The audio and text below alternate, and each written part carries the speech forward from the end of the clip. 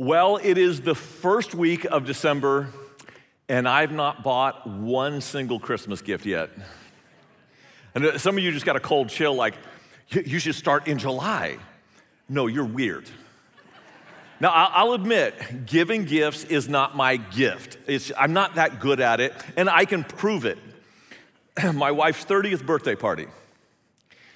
I was actually scheduled to be out of town speaking on her 30th birthday. With her permission. And so I gave her gift early. She said she wanted it, so I got it. A garbage disposal. No, it's worse than that. I didn't even wrap it. Nor did I install it. I just set it down in the kitchen and there it was. Now, some of you are judging me right now. But you need to know what she didn't know, that while I was out of town speaking, I had arranged a surprise birthday party for her. I called her boss at work. She worked at Cloth World, and I said, hey, she's working on her birthday because I'm out of town. Could you send her to Linda's house? But Linda was a friend of ours, did a lot of sewing, and so her boss said, hey, you need to take this to Linda, and she gets to Linda's house, and there's her friends, and I instructed them the only gift they were allowed to bring is something edible from chocolate. So we called it the chocolate consolation party for turning 30. See, it's not that bad, right? It's not that bad. But the sad thing is that's as good as it gets for me. Like every gift, like it's downhill from there. So I'm not the guy that's the great gift giver, but I think a lot of you dads will understand this. I'm not great at gifts on special occasions, but I'm good every day at providing for my family. And a lot of times dads do behind the scenes what is often unrecognized and underappreciated, like car maintenance or house maintenance or taxes or 401ks, or maybe some of you guys can relate to this. Who eats the heels of the loaf of bread? Like, we don't make a big deal out of it. It's just, okay, no one else is gonna eat this, so I don't care, I'm gonna eat this. Dads do all kinds of things that we don't recognize. And the reason I'm bringing that up is because when we enter this Christmas season, think about gift giving, and conclude our series on 276, the 276 times that God is called Father in the Bible, sometimes we ask God for special things. God, give me this, I need this now, or I want that now. And God has been good every single day. And if he doesn't give us what we want on a special occasion, we say, well, you're not a good father. No, he is good day in, day out, decade over decade for millennia. And I just think it'd be appropriate for us as a church to take some time at the Christmas season to think through the goodness of God that is relentless and perpetual. James, the brother of Jesus, wrote, and it got in the New Testament, verse 17 of James 1, every good and perfect gift is from above, coming down from the Father of heavenly lights, who does not change like shifting shadows. God doesn't change. He is good all the time. And I just want to point out a couple of things that God does for us all the time. He provides for us affirmation, which is a huge, huge, huge need. And he provides for us for our physical needs all the time. And in order to highlight who our heavenly Father is, I want to compare him to an earthly father. Because, and this is important, I believe that earthly fathers are a shadow of the heavenly Father. And the reason that God gave us dads is not so that dads could provide everything we need, because we can't, we won't. But so that dads can illustrate what a good father looks like and then point our kids to the perfect heavenly Father. And if we do that, dads, we have done our job. And a lot of the things that dads do are just kind of taken for granted. For example, here's a simple one. An advantage of fathers is how fathers roughhouse appropriately with their kids. You know, you tumble on the floor, you let a 3-year-old act like he's pinned you to the ground, and you know you could squash them. But you don't. And this is so important actually for little boys to see a father that doesn't use all his strength. Because that sets a precedent for a boy that later in life Boys that have roughed house with their father have more control of their bodies sexually, emotionally, and physically. It's just one of those hidden gifts. Here's another thing about roughhousing that it drives some of you ladies crazy, because we'll take a child and throw them like 15 feet in the air. And you're going, that's not safe, stop that. But actually, science is on our side, because there's something happens in the inner ear of a child through all of that rough and tumble play that creates greater equilibrium and balance for the rest of the child's life. And not just physically, emotionally, and like socially as well. Here's another hidden advantage. Often, not always, often dads are the tough disciplinarians. I mean, how many of you have heard, wait till your father gets home? When fathers set firm boundaries, children feel safe within those boundaries. And you can just see it with 2-year-olds. We call it terrible twos. They're not terrible at all. It's very logical what your child is doing. They're pushing against every boundary to see how secure the boundary is. I know it drives you crazy, but a 2-year-old needs to know the boundaries are secure, because if the boundaries are secure, then a child can be secure within those boundaries.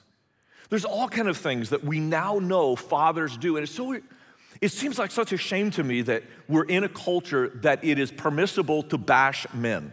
This is about the only people that is safe to bash is men. And yet, the more we learn about fathers, the more important they become. Your children, if they have a father in the home, are twice as likely to go to college and get a good paying job.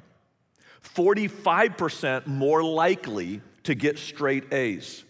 Children with a father in the home have better motor skills and, this is surprising, better verbal skills as well. And we know that women tend to be better with verbal skills than men. But by having a man in the house who communicates differently, it widens the repertoire of your children's ability to communicate. It gives children more self-confidence when there's a father in the home. And when I read this, it just blew my mind. When there's a father in the home of an infant, the infant breastfeeds better and gains weight quicker. Isn't that amazing? Like, dads are critically important. And when they're absent, we feel their absence. In fact, the greatest deficit of our country is not an economic crisis, it's not a social crisis, it's not a political crisis, or even a medical crisis. The greatest crisis in America, my opinion, is fatherless homes. And the stats are staggering. Fatherless homes account for 63% of youth suicides, 71% of teen pregnancies, 71% of high school dropouts, 75% of teens in drug treatment centers are from fatherless homes, 90% of runaways and homeless are from fatherless homes, and 85% of youth in prison are from fatherless homes. And I know that some of these stats, especially if you're a single mom, are really difficult to hear. But please hear me say this. This is not a criticism of you. And you may be beating yourself up right now saying, man, what have I done to my kids? No. This is not a guilt trip for you. In fact, most of the guilt you're feeling is you beating yourself up more than you should. Our opinion of single moms, you're heroes. Because you're holding down the fort all by yourself. You're being the disciplinarian and the comforter. You're forcing them to do their homework and their chores, but also providing allowance and meals. What you're doing is extraordinary. Don't hear us say anything else. And there's actually good news in this. Because if an earthly father is a shadow of the heavenly Father, then if your kids don't have a father in the home, you can point them to the heavenly Father. It will be more difficult without a good father. Some of you know that. Without a good father, it's more difficult to change your allegiance and change your dependence over to a heavenly Father. It just is. It's more difficult, but it's not impossible. And I want you single moms and single dads to know we support you and love you here. In fact, that's why we honor so much men in our church who serve in the children's areas. Our kids' ministry is full of dudes that come in, and I see you dudes in there. It's like, it may not be your jam, but just your presence in the room gives a settling effect, and we honor you for that. So for you moms and dads out there that are struggling on your own, that's why it's so important for you to bring your kids and have them part of our kids' ministry, and we would love for you to do that. So what I want to do, given the importance of fathers leading to the Heavenly Father, I just want to highlight a couple of things that our Father God does for us.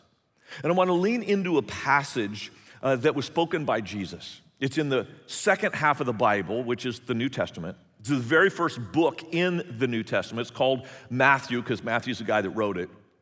He's hearing Jesus preach, and he just starts writing down his sermons. And one of the sermons he wrote down, we call it the Sermon on the Mount, turned out to be the most significant speech ever given in all of human history. It also is the greatest collection of these 276 verses where God is called Father. Per square inch, there's more Father talk in Matthew 5, 6, 7 than anywhere else in the Bible. 17 times in 3 short chapters, Jesus calls God Father, Father, Father, Father, Father. And here in chapter 6, right in the middle, I consider this the greatest psychological counsel ever given by any psychologist. Like Sigmund Freud never came close to anything this brilliant. And what Jesus is going to say is 2 things. Your Heavenly Father provides affirmation, and your Heavenly Father provides physical needs. Let's start with this. Your Heavenly Father provides affirmation. Now, we all need affirmation. Not a want, not a desire, it's a need. And even when I say it, I feel like, well, that sounds kind of needy. Approve me, approve me, approve. Like, I get it. It can go bad really quick. But your desire for affirmation is not a want. It is, in fact, a need. And you're going to get it from somewhere. The question is, where are you going to get affirmation? Because if you get affirmation from the right places, it can result in some really positive things. Athletes win championships because of the drive for affirmation. Businessmen build economies because of the drive for affirmation. Mothers sacrifice for their children because of the need and drive for affirmation. And on it goes. Many of the greatest things in our world are because we're trying to get affirmation. And if it's in appropriate ways, it's magnificent. But if it's inappropriate, any of you ever raise a teenager? You know, if your son gets around some goofy dudes that are just hooligans, his need for their affirmation can lead him to really tragic decisions.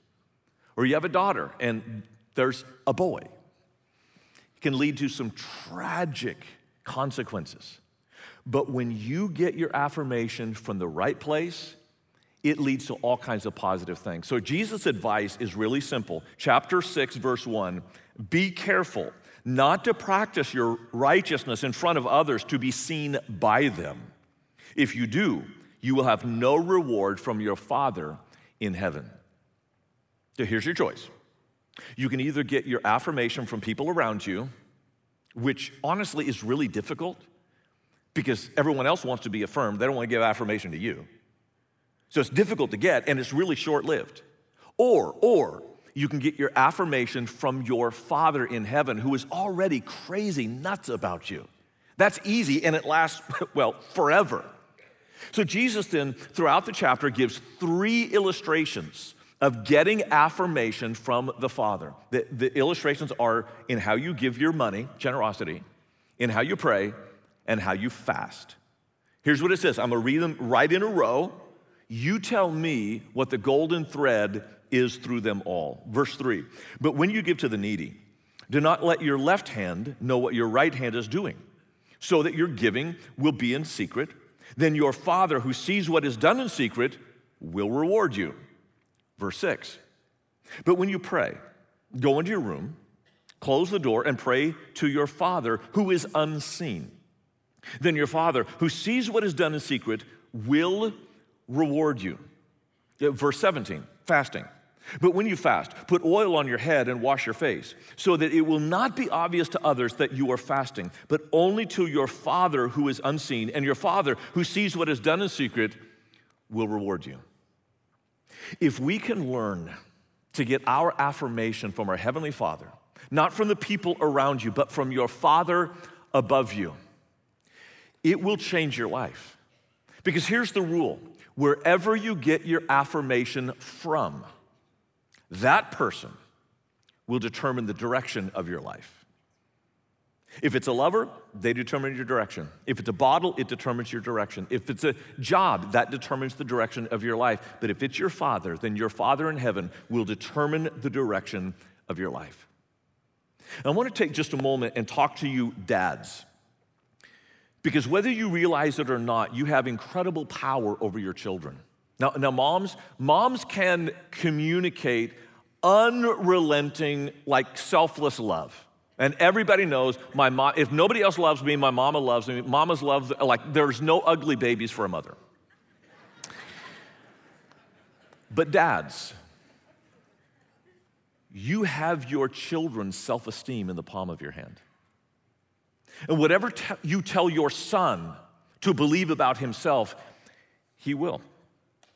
If you tell him, son, you're smart, you're honorable, you're intelligent, your son will believe that about himself.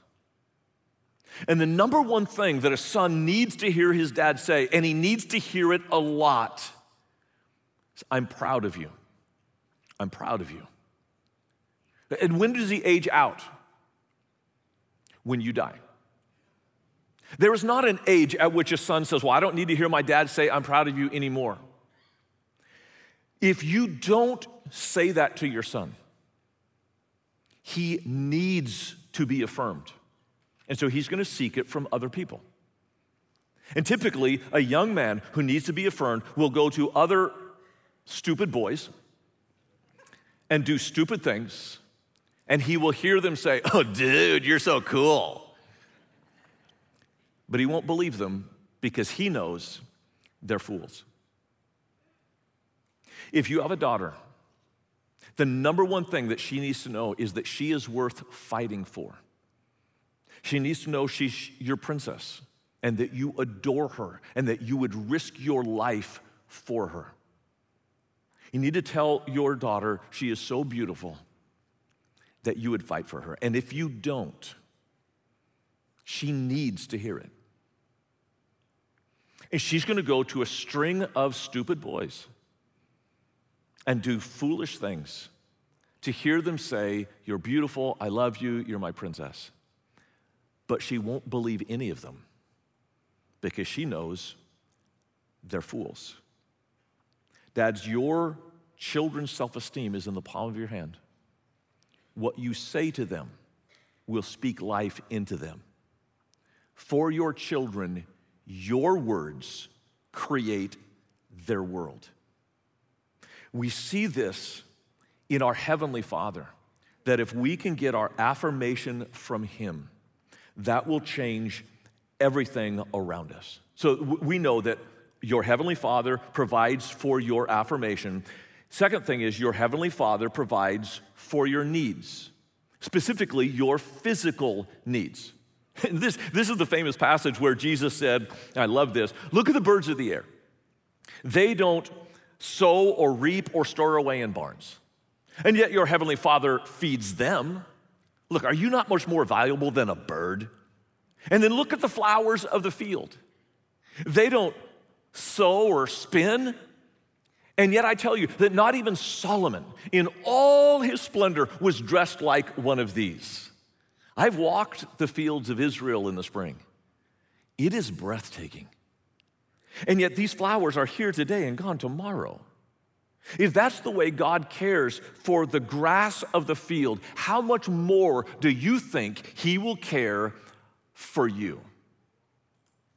And it's even more ridiculous for us to worry about food and clothes because, honestly, most of us ate way too much at Thanksgiving. We need to lose weight, not gain food. And the clothes in your closet, look, if you get one more sweater for Christmas, you're gonna have to give something up out of your closet, right? We have so much, and yet we still worry about food and clothes, 401ks and IRAs. It's ridiculous. It's like if you were the parent, you might understand this. You say to a child, hey, you're turning 16, I'm gonna get you a car. And you come and you get them a Honda Civic. And they look at the Civic and they go, I wanted a Tesla. What we do to God is like we don't recognize. We want those special occasion gifts, but we don't recognize what he does for us day in, day out, year over year. And Jesus predicted that we were going to act like this. And he gave a warning 2,000 years ago. See if this doesn't fit us today. For the pagans run after all these things, and your heavenly Father knows that you need them. He knows everything that you need and is ready as your heavenly Father to provide for those needs. In fact, there are several physical needs that we have that we don't even know that we have. And God is ready to provide for those. I'm just gonna tick off 3 of them, okay? Here's one, guidance. We need guidance. Some of you right now are in the middle of a relational confusion and you don't know how to deal with a separation, or you don't know how to deal with an ex, or maybe you're dating someone, is this the one? Or maybe it's in your work life. Should I quit? Is now the right time to quit? Is now the right time to take a promotion? Is now the right time to get a different spot on the team? And there's just these questions that you have, guidance. The kind of things that you would go to an earthly father for. Hey, Dad, can you give me some counsel here? Because like dads, they just know stuff. You know what I mean? Like they know how to pitch a tent and swing a hammer and change oil in a car. Now, not every dad knows that, but dads just know stuff. And you go to Dad and say, hey, Dad, I got my first job and there's these things called taxes. Like what? How? When? Your heavenly Father is ready to give you guidance. And in this sermon, Jesus made a statement. It's kind of a blank check statement. Ask anything in my name, and I'll give it to you. Ask, seek, knock, door will be opened. And that's not the only time in this sermon. Actually, there are 9 different times that Jesus gave us a blank check in prayer. And if you're on the CCV mobile app, there's kind of an Easter egg in there for you guys on the mobile app. All 9 times are listed right there. So for you Bible nerds like me, you're gonna love that. You could look them up and see everywhere Jesus just said, ask whatever. Now we need to ask in his name. We need to ask in faith. We need to ask according to God's will. Like if you're a parent, you realize kids can ask for some dumb things and the answer is always no. But when you ask in God's will, when you ask with faith, the answer will be yes. God is offering you this wisdom. So of those 9, I want to read to you my favorite promise in prayer. It comes from Luke, and it shows you just how God will provide for you. So I say to you, ask and it will be given to you. Seek and you will find. Knock and the door will be opened to you. For everyone who asks receives, and the one who seeks finds, and to the one who knocks the door will be opened. Which of you fathers, if your son asks for a fish, will give him a snake instead? That would be a terrible trick, wouldn't it? Funny, but not right. And then only people in the valley can understand this next verse. Or if he asks for an egg, we'll give him a scorpion. That's just not right. If you then, though you are evil, and I think Jesus snickered, winked, or nodded at this point. It's like, though you're evil, know how to give good gifts to your children, how much more will your Father in heaven give the Holy Spirit to those who ask him? We talked about this last week, that when you put your faith in Jesus, the Father puts his Spirit in you, and that Spirit in you provides the guidance you need to walk alongside you through life. God provides guidance. Here's another thing, God provides protection. When I was first married, I was stunned by how easily I could lay down my life for my wife. Now, decades later, I wouldn't blink an eye to step in front of a bullet for my wife. It's not even a question. But when I had kids, I was stunned, not by how easily I could lay down my life for them, but by how easily I could take a life to protect them. Anyone with me? Like if you attack me, it's not a big deal. It's like, that's okay. I probably deserve it, honestly. You attack my wife, not okay. Even if she does deserve it, not okay. You attack my kids, I'm gonna lose my witness. Dads, you understand this vicious protection of your children. Do you know that God feels just the same about you? In fact, there was a day when Jesus was having a debate with the religious leaders. And these leaders are trying to pull Jesus' disciples away from him. And he lost it. Listen to what Jesus says. This is a threat. My sheep listen to my voice. I know them and they follow me. I will give them eternal life and they shall never perish. No one will snatch them out of my hand. And it was one of these moments. Like, you want some of this? Like, over my dead body. In fact, even over my dead body, I'm still gonna hold on to him. That only Jesus can say that, I suppose. The next verse, this is beautiful. My Father, who has given them to me, is greater than all. No one can snatch them out of my Father's hand. And your God right now is viciously protective of you. Nobody, not a demon, not an enemy, not a pagan, nobody can snatch you out of his hand because he's your dad. I've got one more thing I want to share with you about what God does for us. But before I do, I want to pause and offer you a challenge for the sermon. And this really comes out of last week's sermon. A couple of people sent me a text that they had sent to their earthly father. And it was so beautiful, I thought, what a great idea. And basically, both texts, they didn't even know each other, both texts said, Dad, thank you for being a good father. Because you're a good father, I was able to transfer my allegiance to my heavenly Father, and that's made all the difference in the world. I want you to do that. Like everybody on all campuses, you're watching online, write a text to your earthly father to thank them for things that maybe you've overlooked for a long time. Because dads do a lot of things in the shadows that are easy to overlook and underappreciate. For some of you, this is going to be easy. Dad, you were a great dad. For others of you, it's going to be hard because you're going to have to sit for a while to think about even one or two things that your father did for you that were positive. But the magic of this challenge is not the text sent to your dad. I mean, that's good. But then I want you to take that text and pray it to your heavenly Father so that you can practice shifting your dependence from an earthly father for affirmation and for physical needs to a heavenly Father for affirmation and for physical needs. And for some of you, you can't do it. You didn't even know your father. Or the only thing you knew of your father was pain and abuse, and you cannot think of one good thing to say to him. I'm so sorry. But the second half of this challenge is even more important for you. It'll be more difficult, it will, but more important because of all people who need to know their heavenly Father are those who had a bad earthly father.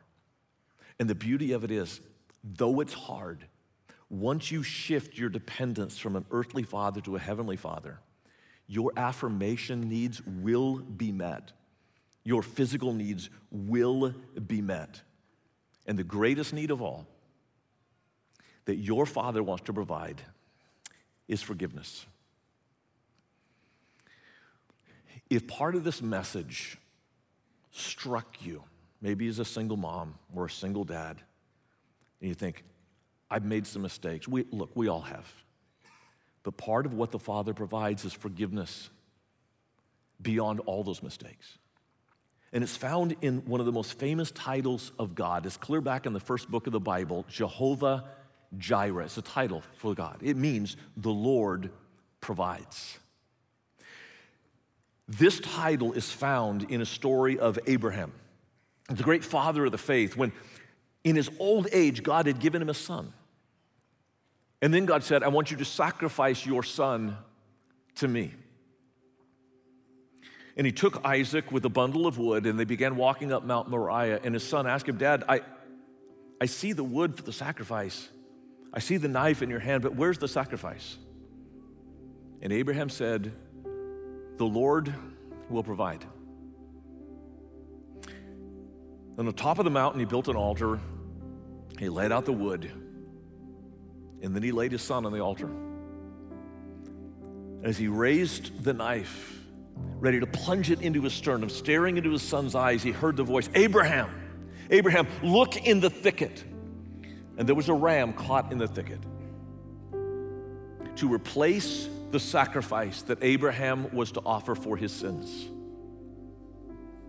And that's why Abraham named the place Jehovah Jireh. The Lord provides. That word Jireh, translated as provides, is normally translated as sees. The Lord sees you. That's why he provides for you. Single moms, he sees you. In your loneliness, in your confusion, in your struggle, he sees you. Dads, you're separated from your kids, he sees you. He sees you when you're raising that special needs child and all the struggle that is, he sees you.